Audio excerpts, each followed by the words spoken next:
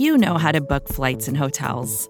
All you're missing is a tool to help you plan that unbelievable travel experience. That's why you need Viator. Book guided tours, excursions, and more in one place. There are over 300,000 travel experiences to choose from, so you can find something for everyone. And Viator offers free cancellation and 24/7 customer support for worry-free travel. Download the Viator app now and use code Viator10 for 10% off your first booking in the app. Find travel experiences for you. Do more with Viator. Hello, friends, and welcome to this edition of the Coming In for a Landing podcast on the Liberty Ballers Podcast Network. I am your host, Paul Hudrick, and I am joined by a very special guest, a former colleague of mine. Now he's doing great things as a senior writer at Sports Illustrated, and that is, of course, the great John Gonzalez. John, thank you so much for coming on, man. Thrilled to be here. Thank you for having me. You look wonderful, handsome, talented, rested, all of these things. Yeah, rested. Ooh, that's surprising because obviously, baby in tow. It's a little surprising. I look rested. You're defying all the odds, bud. It must be a dad glow thing. I don't know. Maybe that's what it is. But, that's exactly what it is. And this is super exciting because obviously you were the first guest ever on the Coming In for a Landing podcast. So, which again, honored. Yeah. So glad to be back. Yeah. So it's pretty cool that now Liberty Ballers, here we are, a place that you have, some connections to. A lot of the people that were the great people that came before me at Liberty Ballers, you have a connection to. So it's very cool. What a murderer's row of grads from Liberty Ballers. I mean, that roster has really produced some killers. It's serious, like just lightning in a bottle times during the process. And it was good times. And we're trying to keep that going and keep those traditions, but also bring it up a little bit. And I think so far, so good. I think we still have some tremendous people, and I'm very excited about that. And I'm going to bring up some of their stuff as we talk about some of these topics today. Obviously we're going to talk about James Harden, and you and I haven't spoken since the trade. So I'm very curious to know your reaction to everything. And then of course, just what that means, how he fits, what adjustments Doc Rivers has to make, some of the players have to make.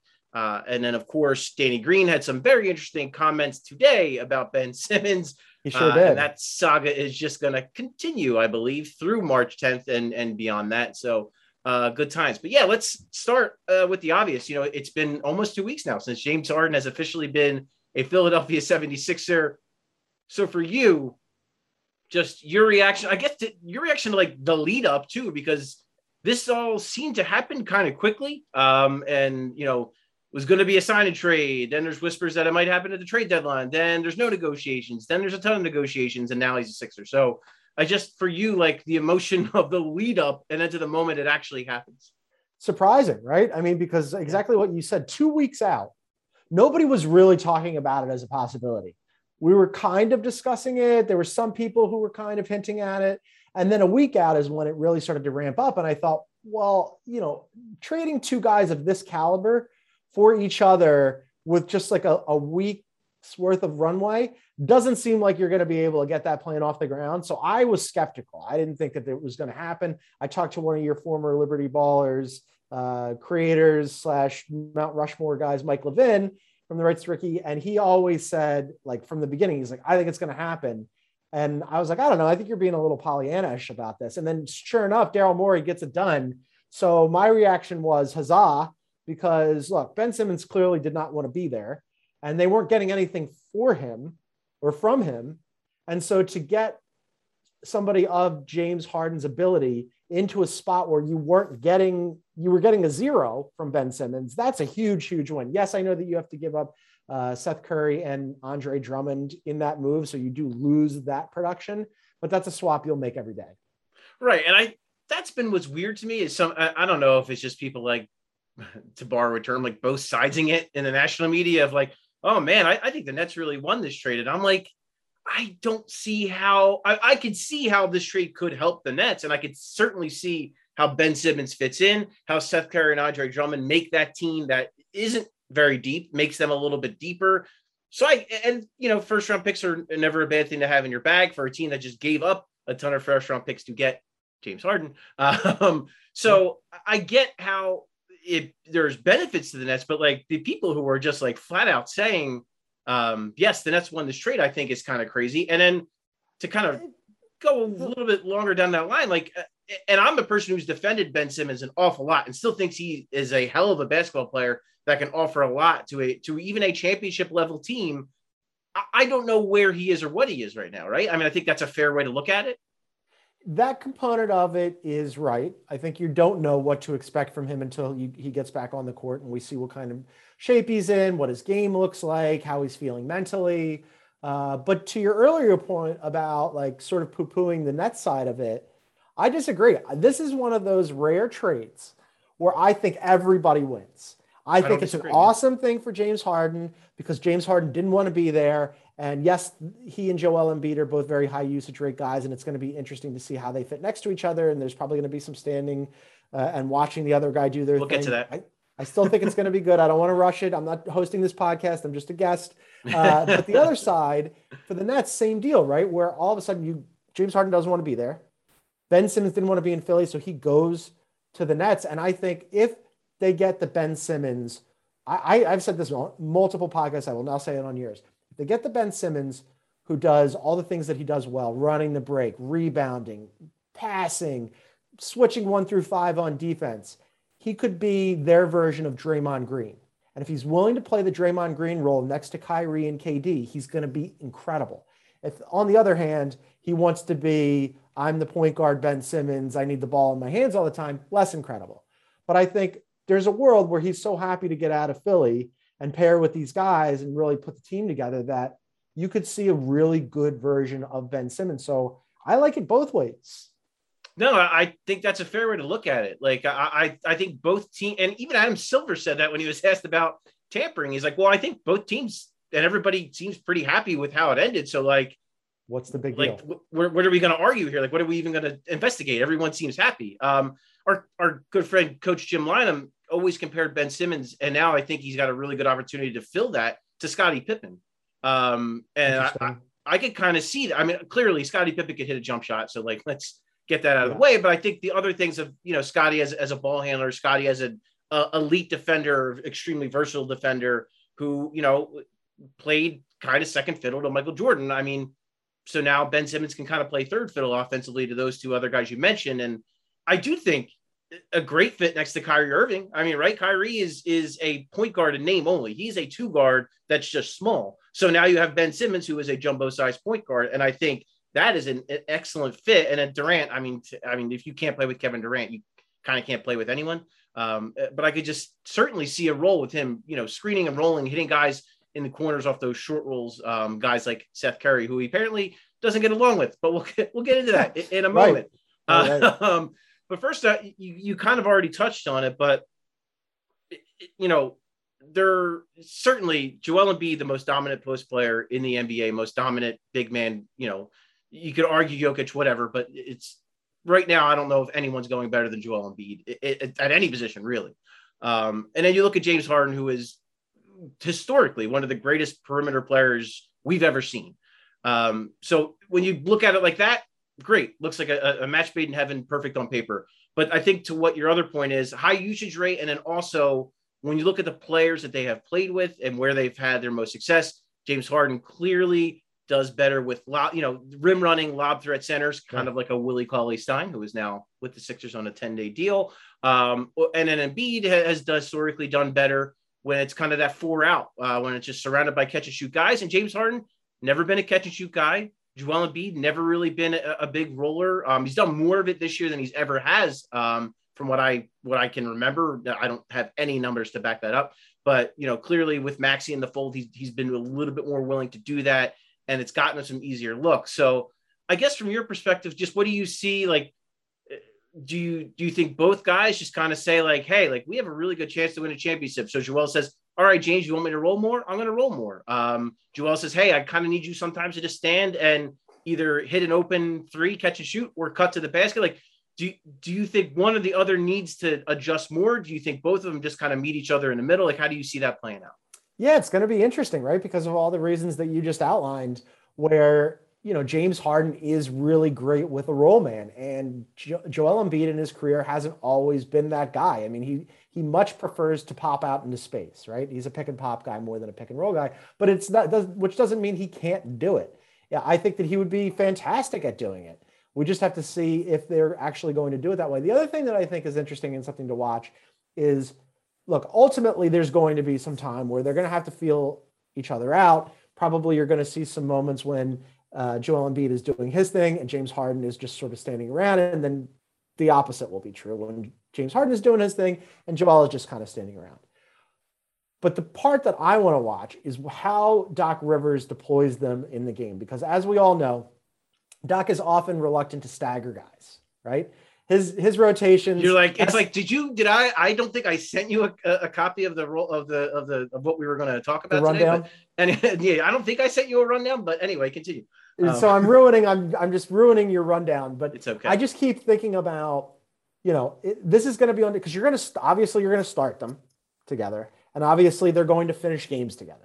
But in between is what I want to. There should never be a moment in those second and third quarters when one of them isn't on the court. You say that.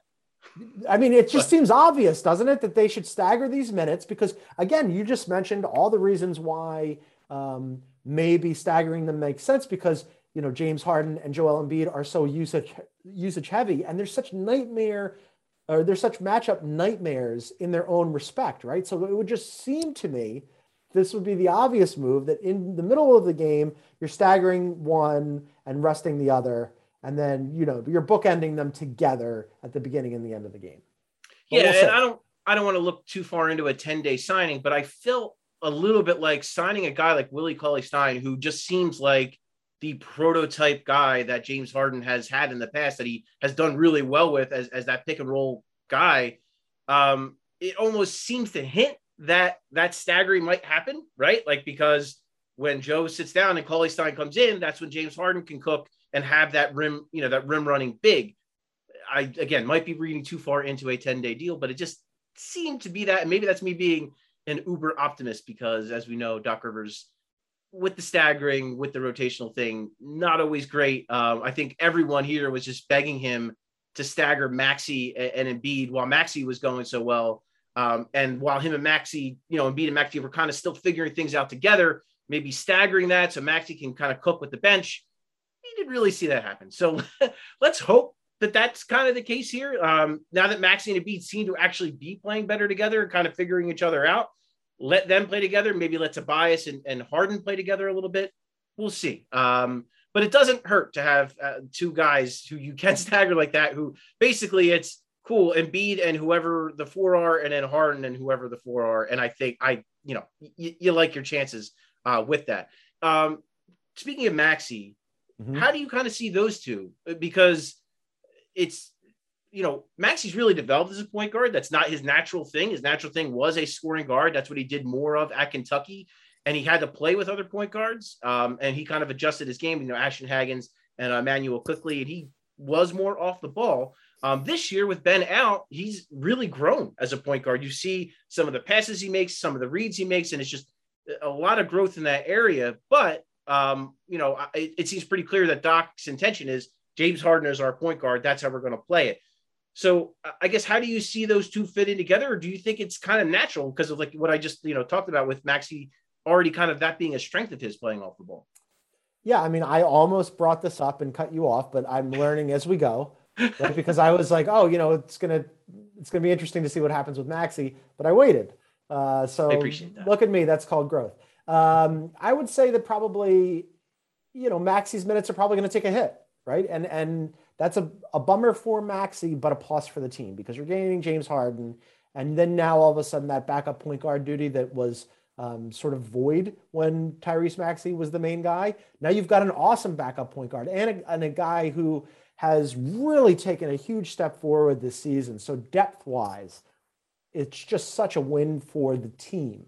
For Maxey, I think that he's the kind of kid. I don't know him. I haven't met him or talked to him. I just have watched from afar and admired him. And he just seems like the kind of kid who's going to handle this really well, right? Because the way that he handles himself, the way he comports himself in media interviews and around his teammates, and like Joe needling him and teasing him and like constructive criticism, he seems to absorb all that really well. And then plus to be able to play with and learn from James Harden at that point in his development, that to me seems like something he'd be eager to do. So I think this is going to be good for him and the team. But yeah, we're probably going to see his minutes scale back a little bit. Not to go too far into this, but like when you see Ben Simmons and you see Tyrese Maxey, and they are kind of the antithesis of each other, because you're 100% correct. Like Maxey is so amenable, and he takes, like, Doc has coached him. He's admitted he coaches him hard. He did it last year as a rookie. He's doing it again this year, as as he developed into a point guard. You mentioned Joel Embiid kind of just ribbing him a little bit in the media sessions, but he takes coaching extraordinarily well. He takes it with a smile on his face. He wants to be great. He wants to get better. And I agree. I think, and you already saw it like that. It was wild to watch that Bucks game. The Sixers were down 12 at that point in the second quarter. Doc calls a timeout. Harden gets in Maxey's ear. Maxey rips off like 10 straight points. And you're like, okay, What the hell was that conversation? Because something went off. So it's just, I do agree with you that learning from a guy like Harden is just going to help Maxey infinitely. Speaking of Ben Simmons, we're going to touch more on him after the break. And also, John, I want to get your take on the starting five and how you kind of see that playing forward. We're going to take a quick break. We'll be right back with more with John Gonzalez right after this. Vacations can be tricky. You already know how to book flights and hotels, but now the only thing you're missing is, the actual travel experience. Because is it really a vacation if you're just sitting around like you would at home? You need a tool to get the most out of your time away. That's where Viator steps in. You can book guided tours, activities, excursions, and more in one place to make your trip truly unforgettable. Viator has over 300,000 travel experiences to choose from. Everything from simple tours to extreme adventures and all the niche, interesting stuff in between. So you can plan something that everyone you're traveling with will enjoy. Real traveler reviews give the inside scoop from people who already been on the experiences you're considering, so you can plan with confidence. Free cancellation helps you plan for the unexpected. And 24/7 customer support means you can travel worry-free. Download the Viator app now and use code Viator10 for 10% off your first booking in the app. Find travel experiences for you. Do more with Viator. Another day is here, and you're ready for it. What to wear? Check. Breakfast, lunch, and dinner? Check. Planning for what's next and how to save for it? That's where Bank of America can help. For your financial to-dos, Bank of America has experts ready to help get you closer to your goals. Get started at one of our local financial centers or 24/7 in our mobile banking app. Find a location near you at bankofamerica.com/talktous. What would you like the power to do? Mobile banking requires downloading the app and is only available for select devices. Message and data rates may apply. Bank of America NA, member FDIC. All right. And we are back. And John, before we get into the Ben Simmons stuff, I want to talk to you a little bit about the starting five. We had our Jackson Frank, who does an awesome job for us at Liberty Ballers. He wrote a piece today discussing the idea of how the Sixers should deploy it. Should they go all offense, kind of like what you saw against the Bucks, where he started George Niang and just said, screw it, we'll have Tobias Harris guard a three and just go all in on offense. Do you maybe need to be more wary of some perimeter threats and start Matisse Thybulle despite, his really big time offensive deficiencies? Or do you kind of go Danny Green, who, is a little bit older, more tread on the tires, has had a lot of injury struggles over the last year and a half here, to kind of maybe get a little mix of both as a spot up shooter and a decent defender, though, again, as we discussed, a little bit, long in the tooth. So when you look at the starting five, who do you think is the best kind of fit? Or do you think that maybe Doc should experiment a little bit and maybe rotate those three guys out and give it all a look? I'd like some experimentation until you end up landing on something that's really clicking. Because there's two guys you're starting, and then the other three are questions, right? I mean, I think in theory, you'd want to start Tobias because of the caliber of player he is. However, getting some juice from him off the bench where like you need some offensive punch. I know it hasn't been the greatest season for Tobias, and probably he would tell you so that it hasn't gone the way that he wanted or hoped, but he's still a really good player offensively. I'd like to see him get to the rim more. You don't agree? No, I do. I'm sorry. It was a little cough. I apologize. No, I wasn't sure that if you're like, nah, I'm in the get rid of him camp. And I get that the contract situation with him makes it more complicated, but I just think he's better than we've seen from him this season. And he's been better lately too. Over the last, I think since January 1st, I think his number, he's like 50, 40, 90 almost. since January 1st. So and that's the kind of guy, right? That's the kind of guy he could be. So how they deploy that is interesting, right? Because I suspect when Joe and Harden are both out there at the same time, not a lot of looks for Tobias probably. Maybe some on those, driving kicks where Harden's looking for somebody on the perimeter and he's such an incredible passer that I think a lot of these guys like Korkmaz and Yang and Tobias are going to get some like really easy 3 looks, which will be good. But yeah, those 3 in the middle there, to start games, experiment a little bit until you find something. No, and I agree with you on Tobias. I actually think in a weird way, this is going to really help Tobias because I think what he needs most is space. To like your point, he's really good at that mismatch. Like if he's got a bigger guy on him, kind of blowing by him. If he's got the little guy on him, taking him, to the weight room and kind of hitting those mid-range jumpers or getting some kind of little runner or something like that. I think the space that he's going to get with Harden and Embiid now getting so much attention, I think that could actually really help him. I think he could play really well. And I think pressure-wise, right? Like he's the 3rd guy. I mean, and I don't think he doesn't have like an ego like that where I don't think he's worried about like, now I'm pushed out. Like, I think he's good with being that. I mean, he was like the 4th guy here, right? When Jimmy Butler was here, that was kind of the hierarchy when he first arrived. So I don't think he will have any issue kind of taking that role. And I do think you're right. Like when they go to that bench unit and, let's say it's Harden that he's playing with, like you could see that working out well. Now, the other thing to that is if you want Tobias playing more with the bench guys, it might make more sense to kind of start Niang and then go from there. I agree with you that I think it should be Doc's got to experiment. To me, Danny Green's probably the best, but I just don't know, like health-wise, he has just really struggled. Like I said, basically since the middle of last year, he had the hip issue, had the calf issue that took him out for the rest of the series last year. This year, he's been up and down out of the lineup all year long. So yeah, I'm very curious to see what Doc does. But as we discussed, Doc, is super creative and not rigid at all with his rotation. So I'm sure it'll go great. I'm sure that he'll mess around and, just stumble into something. I'm sure it'll go swimmingly. Lastly, because we have to talk about it, and look, I don't want to wade too far into the waters of, because I think you and I both have a great appreciation for, mental health and we don't want to demean anyone or lessen, what someone else was going through. So I don't want to get too far into that, but with the Ben Simmons stuff, now you're seeing today, Danny Green goes on his podcast and says, Ben was not very cordial with Seth Curry and Andre Drummond, the 2 players he was traded to Brooklyn with. Not surprising with Drummond, considering he literally never played with Drummond. A little surprising, I guess, with Seth Curry. When Seth talked during like training camp, when Ben wasn't there, I got a I don't give a shit vibe from Seth Curry as far as like when he was asked about Ben, he just was kind of, well, he's not here, so I don't care. Like I'm playing because he's not here. That is what it is. And the fact that he's already saying he doesn't think Ben's going to show up on March 10th, which to me, I feel like the more that noise happens, the more likely it is that Ben will play. Just my 2 cents. Then you also get videos today, Kyle Korver working with Ben Simmons. I'm sure that'll just fix everything overnight. I don't even know what I'm asking here. I guess just the idea, the Philly sports fan as well as any person around, as well as any media person there is. I will say, I think it's fair for Philadelphia fans to not feel good about Ben Simmons, how it ended, how his tenure here went.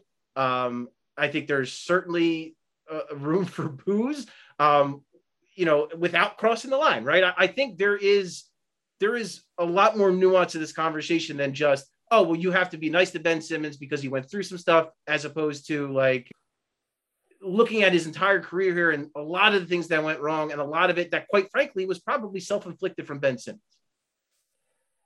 I mean, look, the Ben Simmons conversation is complicated, right? And to the mental health component, I just talked about this on my podcast, Sports Illustrated Weekly, available wherever you get your podcasts. Please listen, subscribe. I just was talking to Katie Nolan about this. And like Mike Golick Jr. had tweeted out something like, none of us know what's going on with Ben Simmons and none of us are equipped really to evaluate it. Not a hot take.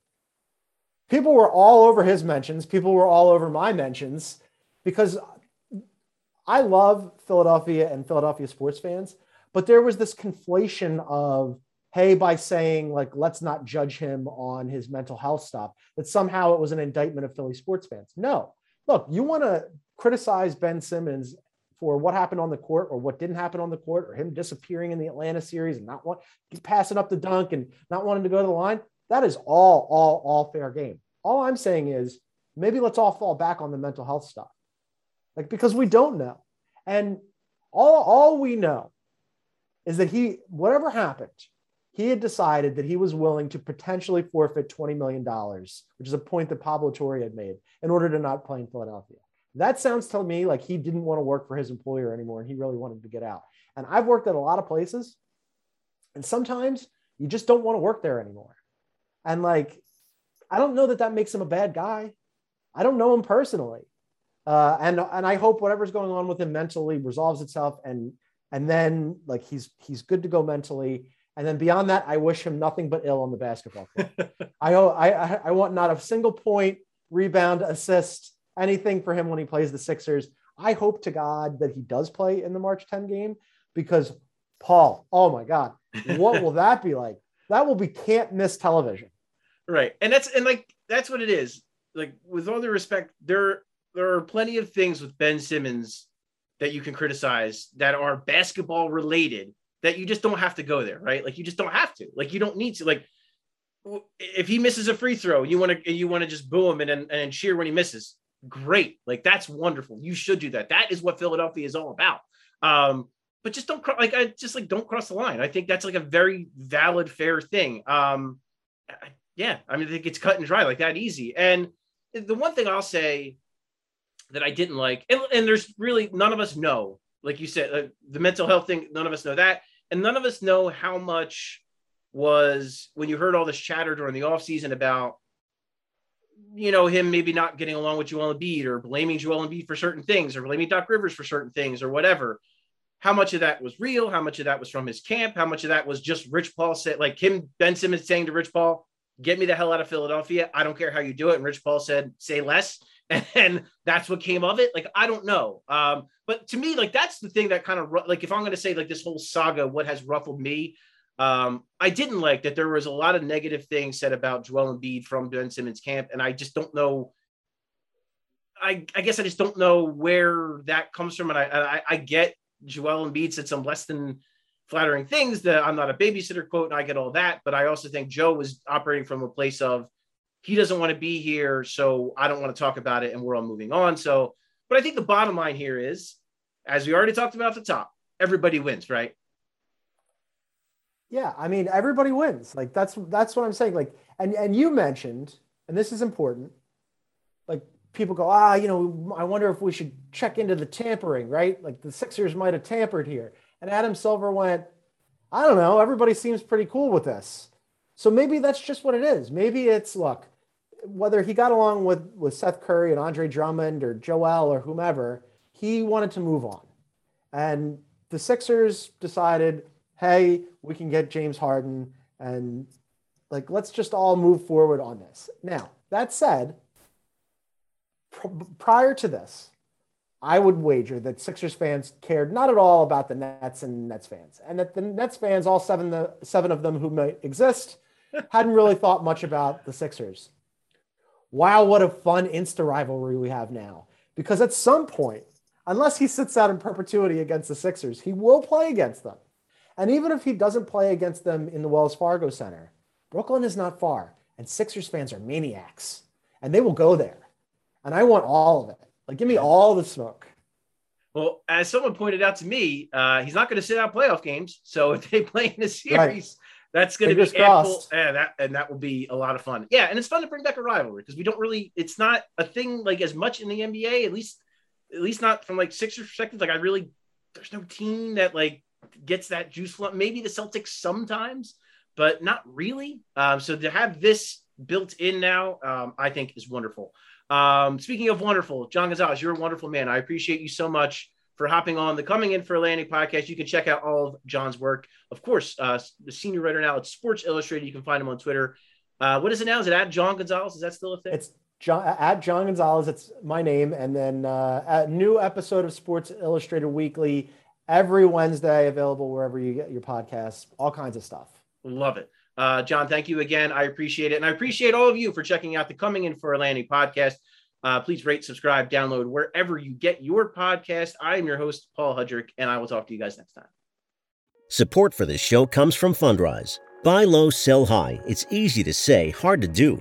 For example, high interest rates are crushing the real estate market right now. Demand is dropping and prices are falling, even for many of the best assets. It's no wonder the Fundrise Flagship Fund plans to go on a buying spree, expanding its billion-dollar real estate portfolio over the next few months. You can add the Fundrise Flagship Fund to your portfolio in just minutes, and with as little as $10 by visiting fundrise.com/Fox. Carefully consider the investment objectives, risks, charges, and expenses of the Fundrise Flagship Fund before investing. This and other information can be found in the fund's prospectus at fundrise.com/flagship. This is a paid advertisement. Support for this podcast came from SAS. Data is everything, and now everything is data, which means more to process, more to analyze. And now more than ever, speed to answers matters. So how do you produce those answers as fast as the world produces data? With SAS Viya, the quickest way from a billion points of data to a point of view. It's a more productive data and AI platform that helps you get more done. Learn more today at sas.com/VIYA.